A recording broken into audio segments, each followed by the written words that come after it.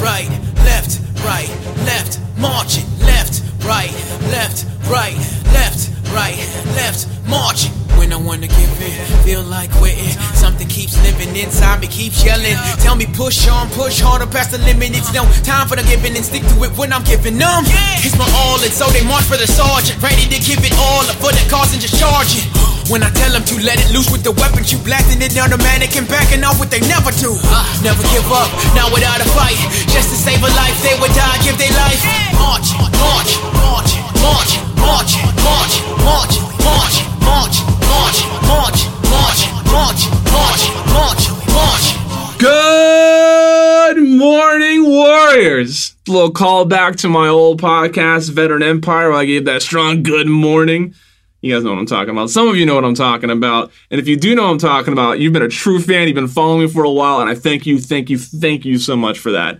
Hi, Shannon. So this is a brand new episode of Fuel for Warriors. We have a Army veteran, Christina Rivera, on the show today. Christina came by suggestion and recommendation of William McNulty. One of the things that I really enjoyed about the veteran space, we all take care of each other. When I asked William if he had anybody in mind that he thought would really fit the program and what we're trying to get through here, Christina was the first person he brought up. So very thankful for that recommendation, for that connection. Christina was very excited to be a part of the program, and I'm excited to talk to her, excited to share my conversation with you today. So without further ado, I'll let Carl Churchill say a couple of words, and then we'll roll right into my conversation with Christina. Hey Warriors, this is Carl Churchill, co-founder and chief coffee officer of Lock and Load Java. Thanks for taking the time to listen to our friend and fellow veteran Tim Lawson as he interviews risk takers who've embraced the warrior ethos. I know you're going to enjoy this interview with Christina Rivera. She's an Army veteran and the executive director at the Honor Foundation. They're doing great work helping transition special operations veterans to the private sector. I know you'll love our guest today, and when you're finished with the episode, head over to lockandloadjava.com and use the coupon code FUEL4WARRIORS to receive a 10% discount on our premium coffee and cocoa. Stay motivated, my friends, and keep challenging yourself. All right, Warriors, I am back for another wonderful interview. This week brings me Army veteran Christina Rivera. Christina, thank you so much for coming on the show. Thank you for having me. So I briefly gave an introduction on you and the Honor Foundation before the interview, but let's get into one of my favorite things to ask any military veteran, and that is that decision that you made to join the United States military. There's only a certain type of person that decides to join, but we all have our own unique story. What's yours? Well, my story is pretty common, I think, for girls that grew up on the south side of Chicago. I grew up in a pretty marginalized school district, and by the time I barely graduated high school, I realized that my options were really limited. But I knew I wanted more, and at the risk of sounding pretentious, I knew I was meant for more. So I didn't know what that looked like for me, so I joined the military. And that's when I feel like I was reparented in boot camp and through my advanced initial training, and I realized that I was capable of so much more. So it kind of like restarted my life. So I ended up going to college using my GI Bill, and everything that has ever happened in my life that has been remarkable and worth writing home about happened because I served my country. So it's the best decision I ever made for myself. It's so great to hear you say that. I want to touch on a little bit about your use of the GI Bill. What was your approach to education coming out of the military? Did you know where you wanted to go and for what, or was that a journey in its own? That was a journey of its own. I knew I was really good at reading, and I growing up, one of my favorite pastimes was just, kind of burying myself into a book and ignoring the world around me.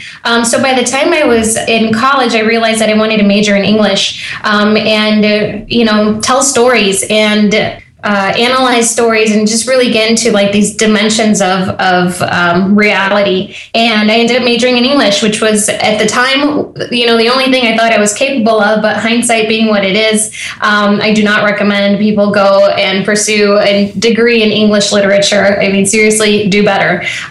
But it's also helped me along the way because I've been able to use my communication skills and my, storytelling skills to stay in this, the work that I'm in and tell the truth about what's really going on with transitioning veterans. So it's made me a very honest person capable of telling a true story. Did you go on to get your master's at Northeastern soon after your graduation from Northern Illinois, or did it take? Did you have to go a couple years to realize that you're going to need to pursue a further degree?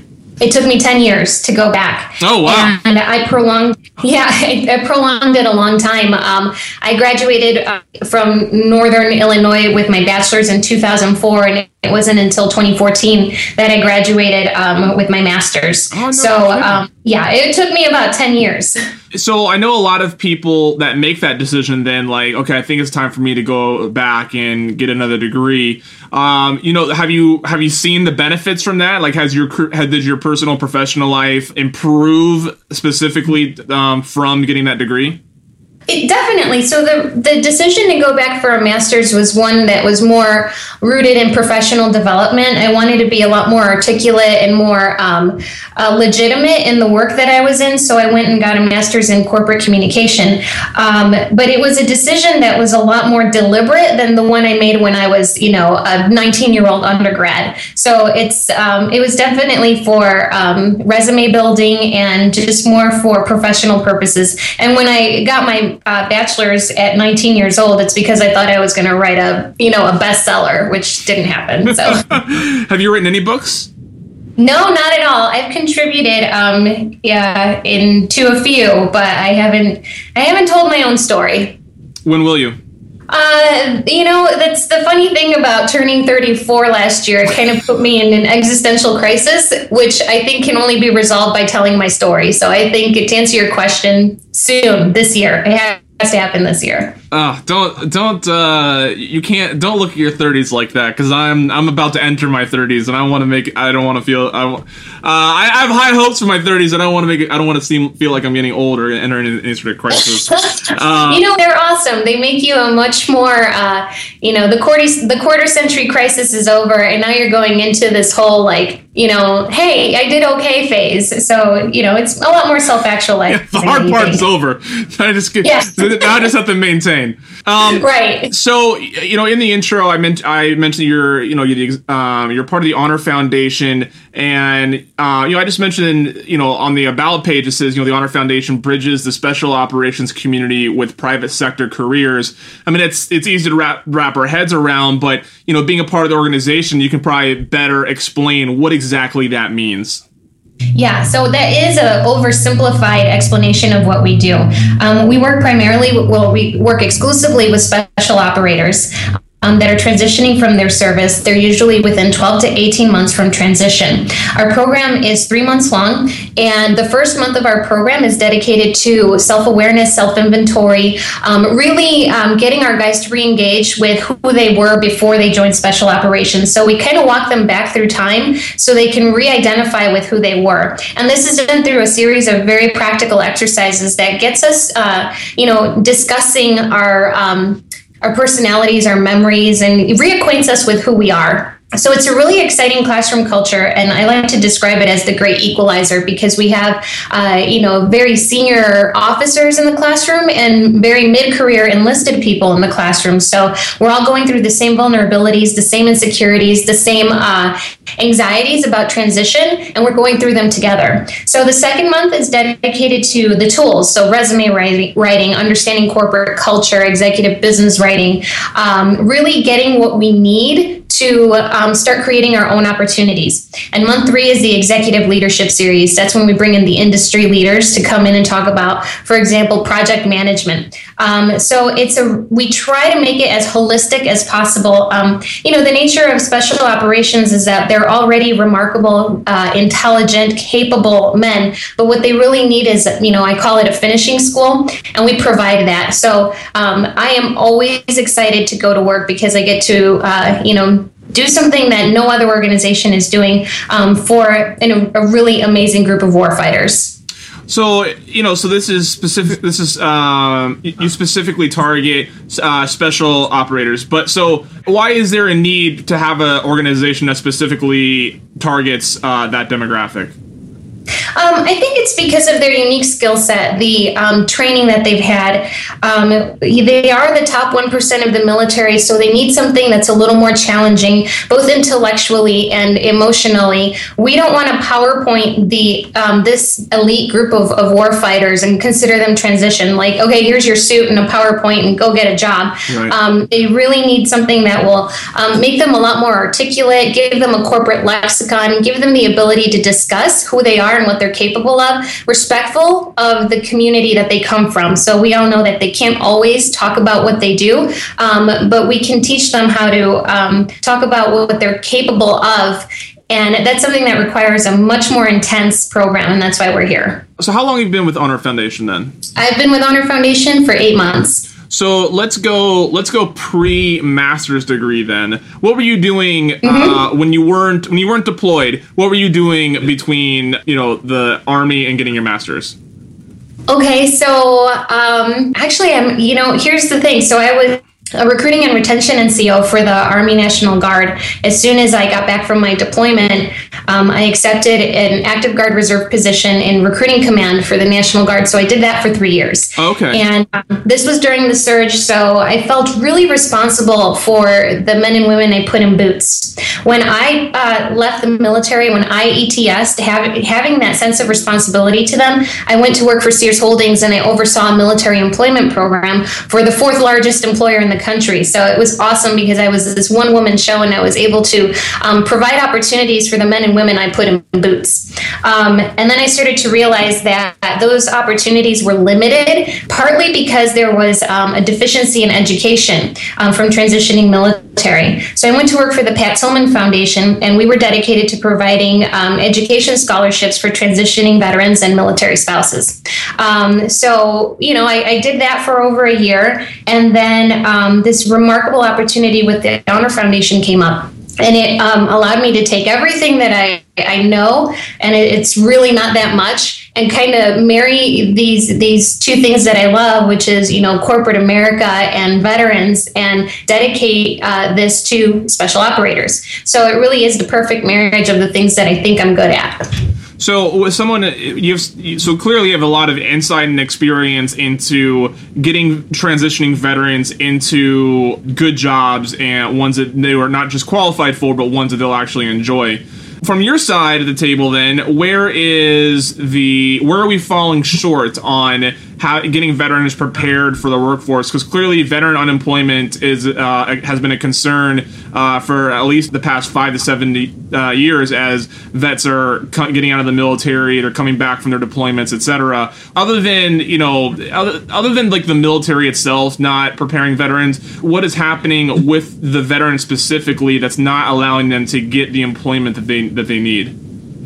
Well, I think that they're not sure where they fit in. And that's not just about doing an MOS conversion, because I was in supply, and that obviously doesn't mean I'm going to be the executive director of a nonprofit. So I think it's getting transitioning veterans to do assessments so that they know what they're good at, they know what industries their skill set is a match for. It's not really about converting a resume into civilian speak. It's about converting a resume to tailor it to the industry that the veteran will be successful in. Oh my gosh, it's so awesome to hear you say that. So is it cool? Yeah. So and that really comes with assessment. So I think transitioning veterans should invest in, assessment tools like the Strengths Finder and the Emotional Inventory Quotient, which we have our guys complete at the beginning of the course. That way they know what industries they're a match for, and they can start exploring those possibilities. So, sometimes we don't know what we don't know. And it's so awesome to help these guys realize that they're a very natural match for Silicon Valley or for Wall Street. Yes. Sometimes they think that, they're just going to go into defense contracting, but they're actually really talented problem solvers that a startup like Airbnb or Facebook and Palantir wants to hire. So I think it's all about understanding what you're good at and being able to speak intelligently about it. if in the heart of my Marine Corps career, you would have told me that I somehow qualified to be in broadcasting and media, I would have thought you were crazy, because there was nothing about my profession that said that I was qualified for that. But I never truly reflected on my personal qualities that would help me have made that connection more earlier on. And, you know, my other podcast that I do focuses on veteran suicide. So I talked a lot to veterans that experience suicidal behavior. And one of the overarching themes is finding the sense of purpose is gone. And a lot of that comes from they're given jobs that they know they're qualified for, but not ones that they're necessarily going to enjoy. And I think that poking into that emotional intelligence and making them, having their personal aspirations directly connect with their professional potential, I think is extremely important. You're absolutely right. And that's what we want to do and what we are accomplishing at the Honor Foundation. I think the worst thing than unemploying a veteran is underemploying a veteran. So those are the things that we seek to resolve. Wonderful. So tell me challenges that the Honor Foundation faces in making this happen. Like, what are, hiccups or challenges? What are some routine barriers that you find that you're constantly knocking down, whether it's within your organization or when it comes in, when you're receiving these operators? So, realizing that we're a very lean but mighty staff, we're a staff of 3 running this operation, and knowing that guys on the East Coast don't have the same access to a classroom like the guys on the West Coast do, that's a huge challenge that keeps us up at night. So we're under a lot of personal pressure to get our classroom and get access to our curriculum to transitioning operators on the East Coast. With that, the burden that we seek to overcome is funding. Like, somebody's got to pay for this. Somebody's got to pay for the faculty, the materials, all those things are, standing in our way, but we're we're visionaries. I think that's the coolest part about finding myself in social entrepreneurship, is that we overcome these things. So we will be in the East Coast. We also want to access guys that are unable to come to the classroom. So creating a remote option, through a virtual classroom is another obstacle that we face. The last thing we want to do is create more inequities by only making our courses and our resources available to a certain amount of people. We want to make sure that we force multiply and reach as many transitioning operators as possible. So those are some of our obstacles. Absolutely. So, in the bio that's on the website, thehonorfoundation.org, it says that Christina is a long-range thinker. So what does that mean? Like, how is that something is that a way that someone else described you, or is that something that you resonate with? It's something that I resonate with because I consider myself somebody that is rarely satisfied with a job well done. So we may be successful today, but I'm always thinking about how we're going to take awesome to awesomer. So I always think much more long term than the present. We actually had a discussion today about an upcoming speaking event that we'll be hosting here in San Diego, and it's definitely for this team. It's about taking good to awesome. We're rarely satisfied with these things, and I think that's what makes our program so remarkable, is that we're a little bit like the Special Operation Forces community in that we're tireless perfectionists and we're really hard on ourselves. So it just kind of provokes us to deliver a more quality product every single time. Yeah, absolutely. So, let's get into your personal life a little bit, because you definitely, you fit the mold of warrior, having served in the Army, and, you work with so many veterans. What are your own personal challenges that coming into 2015, what are some challenges that you're addressing in your life? That's a great question. So I relocated my life from Chicago to San Diego. And with that, comes a lot of, I'm kind of like the new girl, the transfer student in high school all over again, and really understanding where I fit in a completely new environment, a completely new setting. Like, life in the Midwest is completely different than life in Southern California. Yeah. And it's really just kind of finding a new community without compromising who I am and those really boring Midwest values that makes us sensible people. Those those are the things that I struggle with, is kind of like starting a new life without compromising who I really am, which is this, this Midwest girl with working class roots that doesn't want much more than to do something right with her life and do something good in the community. And not because I run off Atta Girls, but because, we're only going to be on the planet for 3 minutes. We might as well do something good. Yes, I like that. Like, I mean, it's so true. It's how I feel about it too. Like, I only have so much time to do something, so I better make it worth it. Right. Another one of my favorite questions to ask veterans, and I think anybody can benefit from this answer. What are some disciplines, traits, values, skill sets that the military instilled in you that you've been able to directly translate into what you're doing today?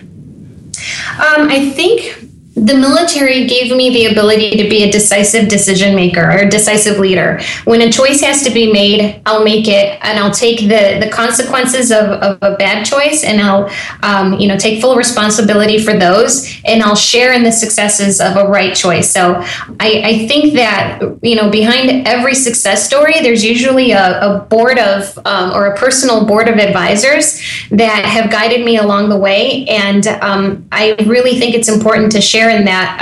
If there is a success, there are people to share it with. If there's a failure, then I'm usually the one person to take accountability for it. I learned that in the military. I realized some of the best leaders that I had the pleasure of working with were very selfless with success and very selfish with failure. And I think that's what made them inspiring, and what continues to drive me as a young leader.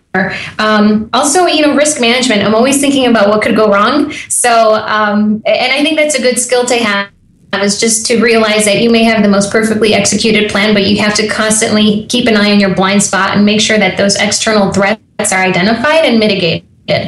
I think the military also makes us, you have to be a communicator to be in the military, because eventually you'll be provoked to lead, whether you want to or not. So the best leaders are the people who communicate clearly and deliberately. So, and the other thing, this is the best part about being a veteran, the best part about wearing a combat patch, is that I think you develop the most bizarre sense of humor. So no matter how bad it gets, no matter how sideways the situation gets, you can seriously find something to laugh at. When everyone else is like losing their mind, you're just sitting there going, wow, this is actually kind of funny. And I think that's one of the things that, that I love about the military community, is that we do have like this bizarre sense of humor, and I think I would hire somebody that can laugh through a crisis and still figure out a solution than somebody that's freaking out and turning in their letter of resignation. Absolutely. I really like that point you made about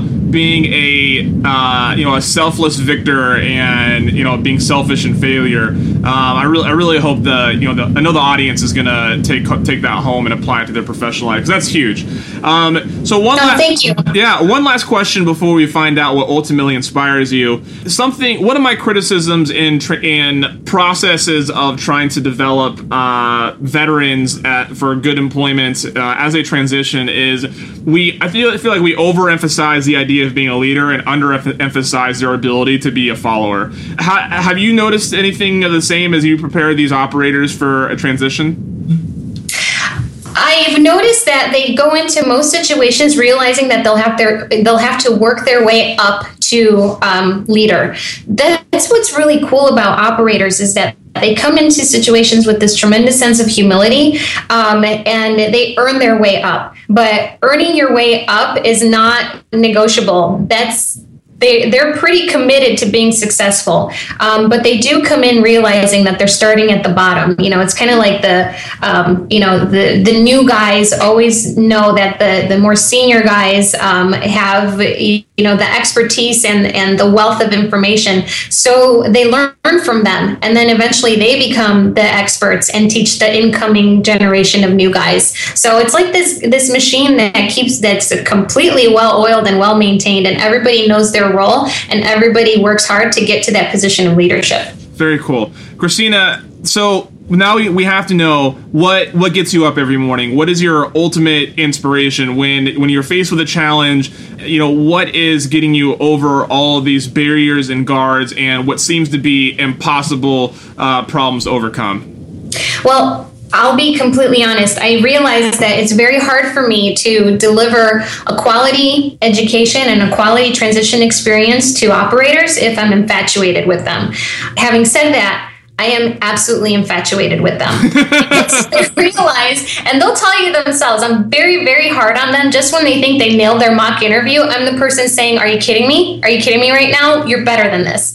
But I know that they're working so hard to reconnect at home, reconnect with themselves, reconnect with the world off the teams. And I also know that they do this carrying a tremendous emotional burden, having fought for their country, being used as a surgical tool, and having to deal with this with humility and dignity and without spiking the football, without looking for a discount at Applebee's. That's what gets me up in the morning, is realizing that I work with some very humble, remarkable war fighters, and their worst day is something that I can never even imagine. So yeah, I work in a nonprofit. I have a view of the ocean from my humble little office. My uptown problems are nothing. So they make it very easy for me to love my job and love my life. That's wonderful. Christina, thank you so much for joining me. If anybody's interested in the Honor Foundation or connecting with you, what's a way that they can do that?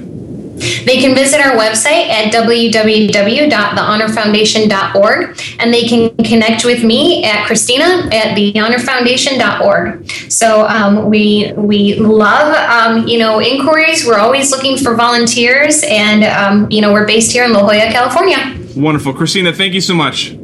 You're welcome. Thank you so much. I suppose it's worth noting that Christina Rivera is the first female to be on Lock and Load Java, so congratulations to her. I usually don't bother noticing little things like that, but I think it's being a first of anything is pretty cool. So I guess it's worth noting, I suppose. Christina, had a lot of cool things to say. I really enjoyed my conversation with her. I hope that you did too. blogtalkradio.com/fuel4warriors is where you can check out all the episodes that we've put out. If this is the first episode you've listened to, man, you missed a couple good ones so far. I've had conversations with Kyle Carpenter, with William McNulty out of Team Rubicon, Chad Downing, a lot of great veterans. We're moving on forward. I'm getting some athletes to come on here so we can start talking to them and get sort of a different idea of what it means to be a warrior. I think it'll be really cool to get a different perspective on that. If you think that if you have someone you believe needs to be on this show, maybe it's you, maybe it's a friend, maybe it's you just look up to someone and you want us to reach out to them, you can tweet at me at TimLawson21. Send me a tweet and include their Twitter handle, or direct message me and give me like an email. I'll reach out. I'll do what I can. I want to be able to bring conversations to you that you want to hear. So if there's someone that you want to hear from, or if you think that you'd be a good fit, please contact me. At Lock and Load Java is where you can follow Lock and Load Java and the rest of them. I'm Tim. On behalf of Carl, Lori, and the rest of us here at Lock and Load Java, I'll see you next week. Left, right, left, right, left, right, left, marching, left, right, left, right, left, right, left, marching. When I wanna give in, feel like quitting. Something keeps living inside me, keeps yelling. Tell me push on, push harder past the limit. It's no time for the giving and stick to it when I'm giving them. It's my all, and so they march for the sergeant, ready to give it all up for the cause and just charge it. When I tell them to let it loose with the weapons, you blasting it automatic and backing off what they never do. Never give up, not without a fight. Just to save a life, they would die, give their life. March, march, march.